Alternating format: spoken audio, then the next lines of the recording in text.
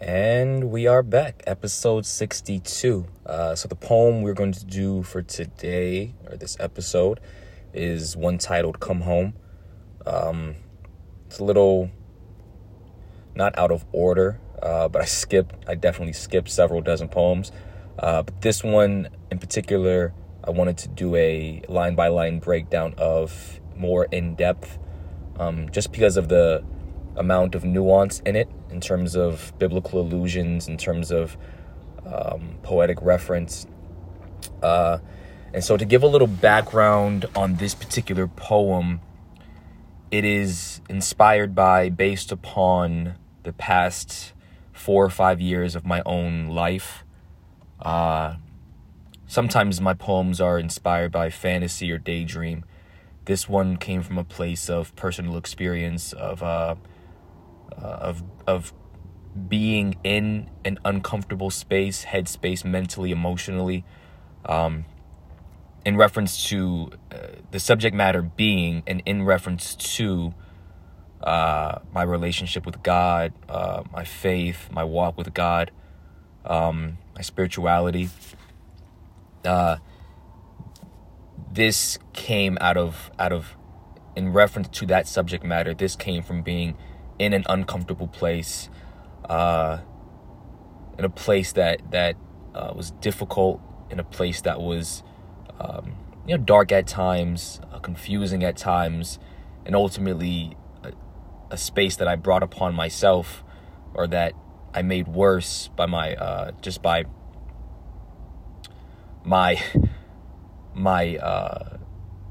tampering with things that I thought I could understand, which was trying to get the control of my own life, trying to take matters into my own hands, in terms of my walk with God, and not really wanting to hear that the idea of church, the idea of instituted, organized gathering of believers was something that was not only beneficial and helpful, but vital, instrumental, fundamental, essential to the idea of a walk with God. And so that's the context, that's the background, that's the landscape, that's the backdrop for this poem. Is me 4 to 5, maybe 4 to 6 years ago, coming to a place of frustration, of anger, of unforgiveness, and walking away from not my relationship with God, but walking away from a church gathering, a local church that I was a part of, in terms of attendance, in terms of sitting under the preaching of the word, in terms of neglecting participating in the gathering of believers in the setting of a church service, with worship and communion taking and being under the preaching of the word and those elements. So 5-6 years ago, I walk away, and I proceed to attempt to continue my relationship with God, evolve my relationship with God, develop my relationship with God by my own means, through just Bible reading, and me consuming content, whether it be via YouTube, via extra biblical text, etc. And then I found myself in a place now, let's say it's 2019. So I found myself in a headspace, sad, struggling with anxiety and despair and grief,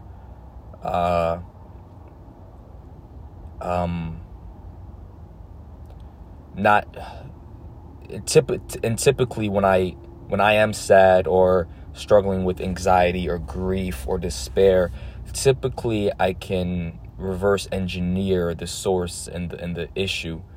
And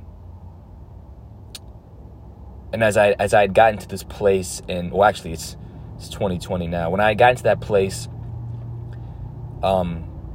in a pronounced, like that place of sadness, anxiety, despair, grief, gloom, hopelessness, darkness, misery, when it had really become pronounced, that mental, emotional space, somewhere in like September, October of 2019. So it got really pronounced 2-3 months ago, and it progressively only got worse. And through some meditation, through kind of self-conversation, me digging around in the archives of my mind, of my memories, of my soul, and trying to map backwards, reverse engineer where this was coming from, why I was in this place, and why I couldn't, and trying to figure out where it came from, it led me back to being isolated from community, specifically from the church community. I have my day job, my 9-to-5. I have my friends outside of my day job that I know from my day job. I have my friends that are long distance, that I talk to via text. I have my parents who I talk to over the phone from time to time. I have just overlapping communities of people that I interact with on a daily basis. But when I thought about the sense of isolation that was leading to this dark mental space, it seemed to be a result of to be poetic for a moment, it felt as if my soul was saying, we want to go back to the church we left several years ago. And so I wrestled and struggled with that and told myself it wasn't necessary, and told myself there was another solution. And ironically enough, and this may sound weird to some people, I know that in terms of the church community, some of the church community friends I had several years ago that I don't talk to consistently, me saying that this what I'm about to mention was the catalyst of thought, which eventually led to me going back to church. It would sound weird. The catalyst of thought that ultimately put me in a headspace after wrestling, after struggling, going, no, I don't have to go back to church. I don't want to go back to church. And then me just kind of being in a stalemate, in a place of being stagnant in that wrestling with myself. Then here comes this catalyst of thought, which was the Jesus is King album that Kanye West put out. It honestly, if I had to describe the headspace, heart space, psychological soul space that album put me into, it would be like that scripture verse that says, where David is in the Psalm saying, "Restore to me the joy of my salvation." I don't know any other way to describe what I began to feel after listening to that album on repeat for several days, other than I felt like God restored to me the joy of my salvation. It felt like I had walked away from a long-term relationship, even though I felt like I was, in some ways I was still walking with God, still reading the Bible, still praying. It felt as if there was an estranged relationship or a severed relationship, and it felt like in those days of listening to that album, I remembered the beauty of that relationship, the depth of that relationship, some of the elements of that relationship that I no longer had or felt or experienced, and it was ultimately a mind shift of the part of me that wants to go back to church is right. The part of me that doesn't want to go back is wrong. I can feel that now. I can sense that now. We're going to give this a try. And so I ended up going back, and so now I'm back. And this poem is what came, ironically, my first Sunday back. The title of the sermon was "Come Home." And so it was kind of an appropriate, fitting message for where I was in my headspace in terms of my relationship with God, but more so in terms of my relationship to the body, to the local body. And so I titled this poem, Come Home. And so line by line, it goes, from the very spot I left, that very spot being in reference to the moment where I decided to leave church, I heard your echoes creep across the tops of depths. And that's the tops of depths is in reference to a place psychologically that I was in terms of how I began to come to a place of despair, grief, anxiety, sadness. But also it's in a drawn out way. It's in reference kind of to Psalm 139, verse. Let me see, verses 7 through 12, where I believe it's David is saying, where shall I go from your spirit? If I ascend to heaven, if I take the wings of the morning and dwell in the uttermost parts of the sea, even there your hand shall lead me, your right hand shall hold me. Surely darkness shall cover me, and the light about me be night. Even the darkness is not dark to you. The night is bright as day, for darkness is as light. And so that idea of, I heard your echoes creep across the tops of depths, is me saying, as if I set on a journey, I set sail from my homeland, which metaphorically would be the local church, out into foreign land, foreign territory, saying I'm leaving behind and abandoning the local church and going out and trying to figure things out my own way to build that image of an ocean, or of setting sail on seas, the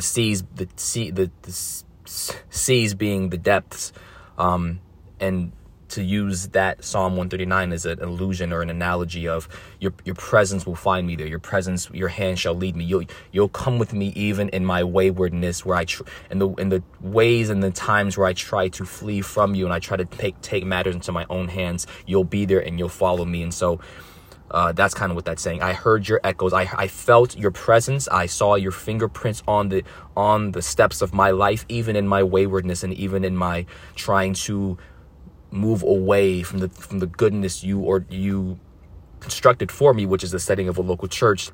Even in that waywardness, I felt your presence following me. I heard your voice coming behind me to keep me, to watch me, to be a gentle reminder of come home. The next line, and the tops of depths being, once I really sunk into this depth place of despair, misery, grief, sadness, I'm in the pit, I'm in the belly of the beast, the belly of the whale. And in my depths, I could still feel and hear your echoes. As deep as I was in my sadness, I could hear your echo saying, come home. The next line, trampoline from stars until on tops I stepped. And that trampoline from stars, so somewhere in this journey that I'm trying to take on my own, apart from the local church, one of the things I attempt to do, and I think might be a good remedy to pull me out of this depth, is an intellectual journey. So let's read books, let's do personal development, let's improve self. And sometimes that's what it can feel like when you set out to like improve self in that specific of a path of, I want to just read books. I want to pick subject matters that interest me intellectually, and I want to divulge. I want to give myself over to them. I want to consume them. I want to be consumed by them. I want to just envelop an array of information that's foreign to me, that's new to me, in order to make an intellectual ascent, which in and of itself isn't bad. It can be helpful, it can be beneficial, but for me to try and use it as a remedy for my sadness is ultimately what only reinforced my sadness, because when you're sick, literally, and you try to take medicine and that medicine doesn't help and you only get worse, it can feel as if you're only reinforcing the sickness. So that trampolining from stars is just a poetic way of me saying, I felt like I was already at a height intellectually at this moment that I left church, because in some ways I was belittling the subject matter that was being discussed in church sermons. I was belittling the community that I was in, and kind of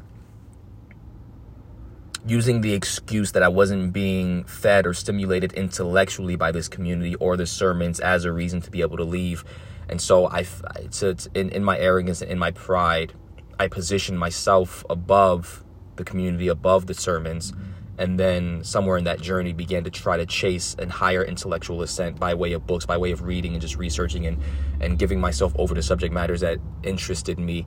And so that's what that pursuit, that chase of an intellectual ascent, of an intellectual growth, of an intellectual evolving and advancement is what I mean by I trampolined from stars until on tops I stepped, until I got to a place where I'm reading some of the most dense intellectual subject matter that I've ever come across. Things like books by Carl Jung, psychological podcasts. So I reached this place of, yes, this is some of the most enriching, beautiful subject matter that I've ever encountered. And now that I'm here, now that I've trampolined from stars until on tops of the intellectual peaks and ivory towers that I wanted to reach, now that I'm here, until on tops I stepped, all I found at the tops were death. And the next lines are, trampoline from stars until on tops I stepped. When I bounded barriers, all I found at the tops were death. And so that bounded barriers is a biblical allusion to Garden of Eden. And the idea is me using Garden of Eden as, for Adam and Eve, it was a literal place of God creating borders and barriers, a place of order for Adam and Eve to live in within the chaos that could have been the new world that they existed in. So outside of those borders and barriers, may not have exactly been an ideal space for Adam and Eve to live in, whether it was because the land didn't produce as easily, or they may have been exposed to danger, to risk, to wild animals. And the garden being a place where God goes, I created borders and I created lines and I created order for you that's good for you. And so me using the idea of the Garden of Eden, saying I bounded those barriers. The lines, the borders, the structure that God created for me in the context of the local church were my barriers, and I, in my waywardness, bounded. And so, in some sense, I keep saying waywardness, but in some sense, it was also a desire for adventure, which can be good. Hey, I'm back now, and I'm also incredibly thankful for the benefit I was afforded in this time that I spent. If nothing more than the benefit reinforced my relationship with God. So in some part, it's also based on the desire for adventure. Me bounding a barrier, me bounding out of the local church was also my appetite for adventure. Intellectually, spiritually, just in life. I was living in one town, and now I'm in another town. I moved states several times. And so not only mentally and emotionally, I had an appetite for adventure. Physically, I had an appetite for adventure from physical location. But nonetheless, when I bounded barriers, all I found at the tops were death. When I stepped outside of that context, it may have taken me 5 or 6 years. When I got into the heights of what I felt like was an intellectual ascent that I'd ever been at, the highest points that I'd ever been at, guess what I found? Not life and abundance, not joy and satisfaction and happiness, not fulfillment, not a jubilance and a cry of glee and yes, this is what I was looking for. When I got to that place, where I landed was sadness and despair and grief and darkness and depression and misery. So all I found at the place that I thought I wanted most was the thing that I wanted least, which was death. And then in terms of that, the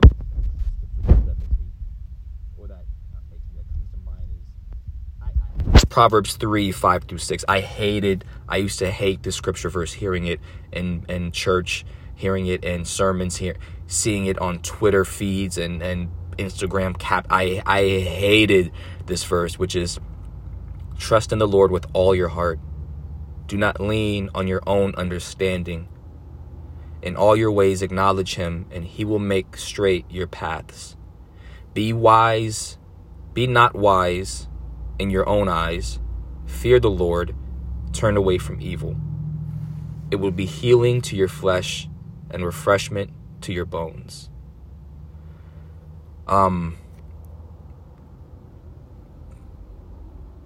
Being where I am now, meaning I was in a place where I was disgusted by church. So I walked away because I thought in my own understanding I could find the next level of what I was seeking, the place in which I felt I had an appetite for, which is an intellectual ascent and a life adventure. Leaving, trying to go on the adventure intellectually, physically, emotionally, mentally, in terms of personal development, and then arrived at a place that was the exact antithesis of what I wanted, a place of despair, grief, misery.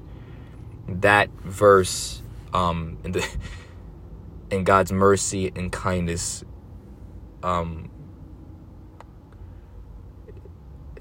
it reverberated in the bitterness of my heart, and it finally made sense because I'd spent 5 or 6 years intellectually leaning on my own understanding. And if I could capsulate what I felt like my understanding and my wisdom was in those 5 or 6 years, was I know best, specifically in reference to church attendance. I know best. I don't need this church. I don't need church. That was the declaration that I made out of the arrogance of my own understanding and wisdom. I don't need church. And appropriately so, as that verse tries to instruct and warn of, once I, by God's grace, return from that place of leaning on my own understanding, in terms of not attending church, of being wise in my own eyes for not attending church and not acknowledging God for his goodness in telling me to attend church. Once I turned away from the evilness of myself and myself trying to make me and telling me to not attend church, that verse 8 came to life for me. When I actually came back to church, poetically so, healing of flesh, refreshment to your bones is exactly right.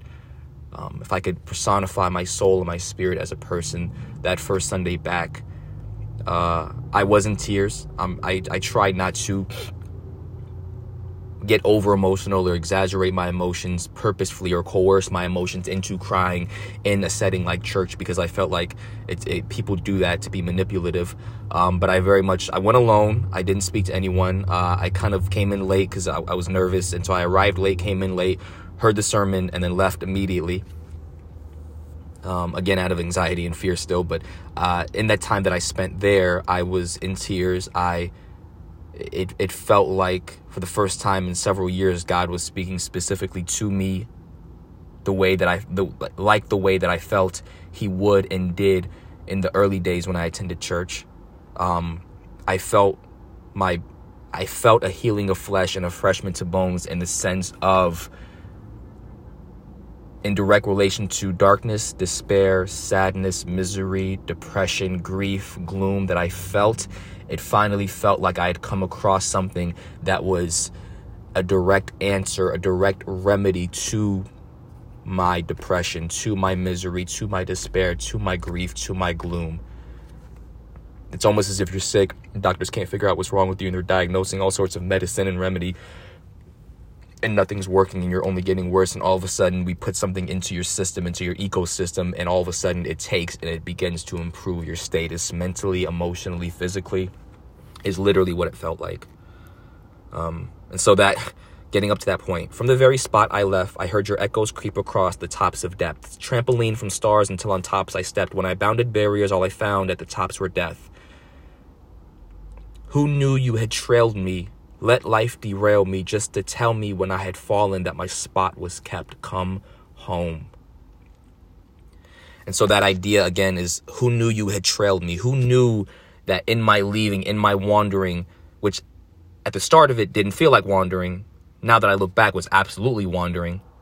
Who knew that in the place in life that I was at mentally, which is arrogance and pride and a disdain for the good things of God in the setting of the local church, who knew that in my pride and in my arrogance, when any other appropriate authority figure would have rightfully looked at me in disgust, would have looked at my pride and my arrogance in disgust. Who knew in your gentleness and your mercies and your grace, oh God, that you would follow me, that you would trail me, that in my trying to walk away, in my fit and my storming out, that you quietly, gently followed behind, trailed your presence behind me to echo all along the way, come home, until I had gotten to the place where I was helpless and weak and couldn't pull myself out, and to find me in that place, all the while trailing me to that place, saying, come home, come home, come home, until I had gotten to a place where your echoes of come home would finally strike my heart and I actually would come home. So again, who knew you had trailed me, is back to that Psalm 139 verse where David is saying, where can I go? Highest heaven, farthest reaches, you're going to be there. Even there, your hand will lead me. Your right hand will hold me. Where can I flee from you? If I make my bed in hell and Sheol, you're there. Dwell in the uttermost parts of the sea, you're there. And so that idea of David saying, where can I go? Highest heavens, lowest hell, farthest reaches, you're going to trail me. So again, who knew you had trailed me? Let life derail me just to tell me when I had fallen, just only to wait for the moment of leaving me to my own devices, in a sense, of giving me the freedom of adventure, just to be patient enough and gracious enough and merciful enough and kind enough and gentle enough to give me the freedom of the sense of adventure, so that when I had fallen, just to tell me when I had fallen, that my spot in your household, my seat at your table, my place in your family, oh God, was kept. Come home. Your room is still yours. Your bed is still here. Your place in this family never changed. Come home. And so obviously that's an allusion. Obviously that's an allusion to the prodigal son. When the prodigal son comes home and the father goes, bring the best robe, put a ring on his hand, shoes on his feet, bring the fattened calf, kill it, let us eat and celebrate. For this my son was dead and he is alive again. He was lost and he's found. They began to celebrate. And at the end of that passage, it was fitting to celebrate and be glad. For your brother was dead and is alive. He was lost and is found. And again, of course, that being the title of the poem, Come Home. The following lines, O sojourner, for out here the days are long, journeys rife with contempt. And so again, it's me poetically putting words into God's mouth, of God speaking to me saying, hey, sojourner, I know that for me, you're also a sojourner on this earth, but you decided to take a second title of sojourner in terms of being a sojourner from our community, of terms of self-exiling, in terms of being of self-outcasting your belonging to this community. Oh, sojourner, for out here, away from the goodness that I have for you and had for you in the context of the local church, out here, the days are long and the journey rife with contempt. And that's an allusion, that's a reference to Matthew 11:28, when Jesus says, come to me, all who labor and are heavy laden, and I will give you rest. Take my yoke upon you, learn from me. I am gentle, lowly in heart. You will find rest for your souls. My yoke is easy, my burden is light. And so God's saying, out here, it's burdensome. Out here, it's laborious. Come home.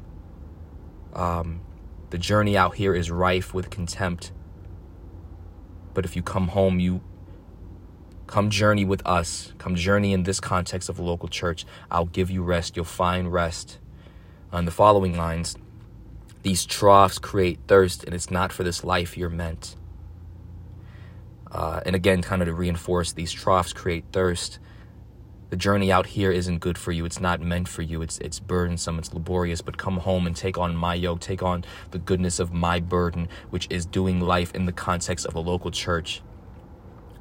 Now, that line, these troughs create thirst, is also an allusion or a biblical reference to Jeremiah 2:13, which is, my people have committed two evils. They have forsaken me, the fountain of living waters, and hewed out cisterns for themselves, broken cisterns that can hold no water. And so that's me. I use the term troughs, but cistern, trough, well, watering place, a place to satiate thirst. These troughs create thirst. So God's speaking to me saying, oh, Kevin, oh, sojourner, out here, the days are long. Outside of the borders and the goodness of the local church, the days are long, the journey rife with contempt. I have days and journeys for you that are good, that are easy to bear up under, that is a yoke for you that is pleasant and meaningful. But the one out here you've taken for yourself, sojourner, adventurer, journeyer, is not. Why? They're rife with contempt. They're long. These troughs, and long not in the good way that satisfies your soul, long in the soul exhausting, soul depleting way. Also, these troughs that you look for, the places you go to try to satiate your spiritual, soul, mental, psychological, emotional thirst, only create more thirst. This intellectual ascent and journey you went on to reach a place of heightened intellect only created a wanting for more. It left you broken. It left you sad. It left you in despair and grief and misery. It created a thirst in your soul, and it's not for this life you're meant.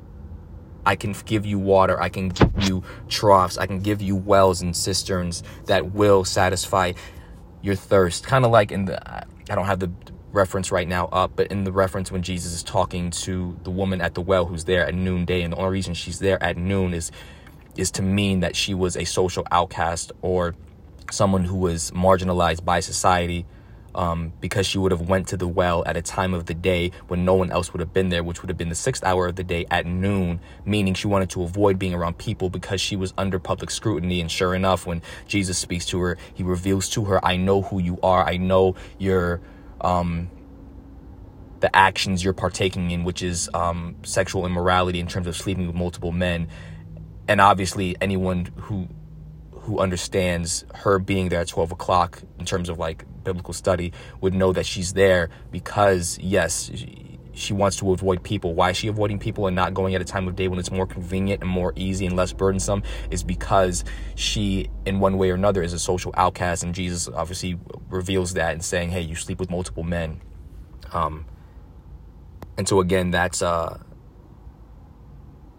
another kind of another illusion and reinforcing idea of me being reminded, hey, you don't have to run to these troughs and these wells and these cisterns, for you're always going to thirst for more. But if you come to me, I can give you water that will make you never thirst again. And the following lines, I heard steps gently gracing foreign temple floors come to provide me a reminder that I'm temple and yours. And so that's just me saying, like, even if it's my own pride and arrogance and intellect that I created into an altar and built a temple around, any temple, any altar, any place that I lie down at and cry glory and create worship and cry hallelujah, that isn't the footstool of God, is a foreign temple in which there is a foreign altar that I am giving thanks and worship to a foreign God, even if it's my own pride and intellect. So I heard your steps gently gracing. So again, foreign temple floors to create the idea that the church, the context of the local church, is my homeland, and any place in which I fall down, bow down, and give worship would have been a foreign land. Is to create that image and that illusion of I ran away across sea, across land, over mountain, found myself prostrated in despair and sadness and darkness, worshiping at the foot of some foreign altar in a foreign temple in a foreign land. And I heard steps, your steps, gently gracing those floors of a foreign temple, approaching me at a foreign altar, come to provide me a reminder, an echo of come home, that I'm a temple and that I'm yours. In the following lines, I heard gates opening, a ripped curtain, and nails in wood, all in unison, singing triumph of a tale that's good. The gates opening being allusion to Psalm 24:9, lift up your heads, O gates, that the King of glory may come in.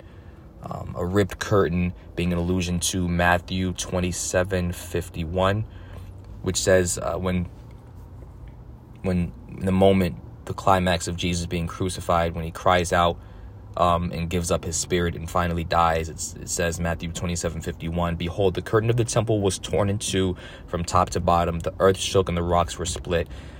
The temple being the temple of God, the curtain being the curtain behind which was the presence of God, to say and to symbolize that the presence of God should no longer dwell behind a curtain in a temple, but because of Christ's sacrifice, you don't have to be a priest to go into the presence of God. The presence of God is going to come out to us, to the people of God, and dwell with us. We no longer have to, through the priest, make sacrifice to and try to get near the presence of God. No, the curtain, because of Jesus, the curtain tore, and the presence is going to come out to us and dwell with us and be with us. So I heard gates opening poetically, to make a poetic reference, as if heaven was a physical place and had physical gates to the presence of God. I heard gates opening, a ripped curtain, and nails in wood. Nails in wood referring to, of course, to the crucifixion, and nails going into the actual cross, pinning Christ's hands to the cross, all in unison, singing triumph of a tale that's good. That tale, of course, being the gospel. Just restoring to me again the joy of my salvation, reminding me of this good thing that God had, this simple yet good thing, best thing that God has for me.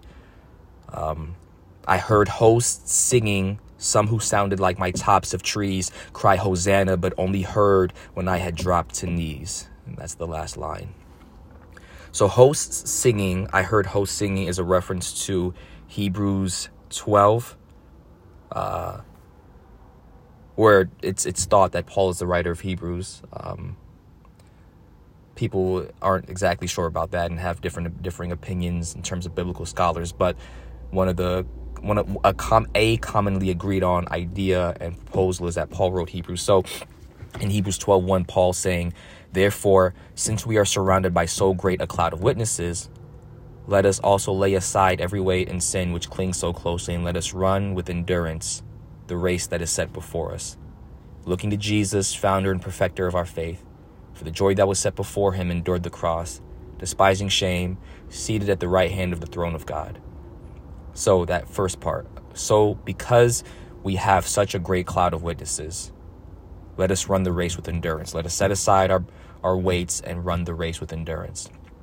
So with me saying I heard hosts singing, that idea, a great host in heaven looking on as we run our race here during our time on earth, cheering us on, applauding us on, giving us encouragement, calling us to away from the things that distracted us during the race, reminding us as we get distracted that we're getting distracted, to lay aside those weights of distraction and burden and get back to the race with endurance. Some who sounded like my tops of trees, it's me being poetic to say some of my ancestors, some of my family tree, those trees being like a family tree or an ancestral tree of my actual bloodline, and also faith bloodline, believers, but my literal physical bloodline of heritage. I have no idea if my great grandparents or ancestors were Christian, but the idea being, I have an ancestral lineage in God's kingdom, and I also have an ancestral lineage physically, and I poetically am saying, in that gathering of hosts who are cheering us on and who are cheering me on in my race, some of those voices sounded like ancestors. It sounded like a familiar, loving, gracious voice that felt familiar and familial to me, as if I had great grandparents cheering me on, crying Hosanna, saying, yes, descendant, this is the way. Yes, Kevin, this is the way. But I could only hear those cries and those cheers when I had dropped to knees. So that's the summation of the poem. That's the breakdown and the psychological background of that poem. and where it came from. And so we will leave it at that until next time.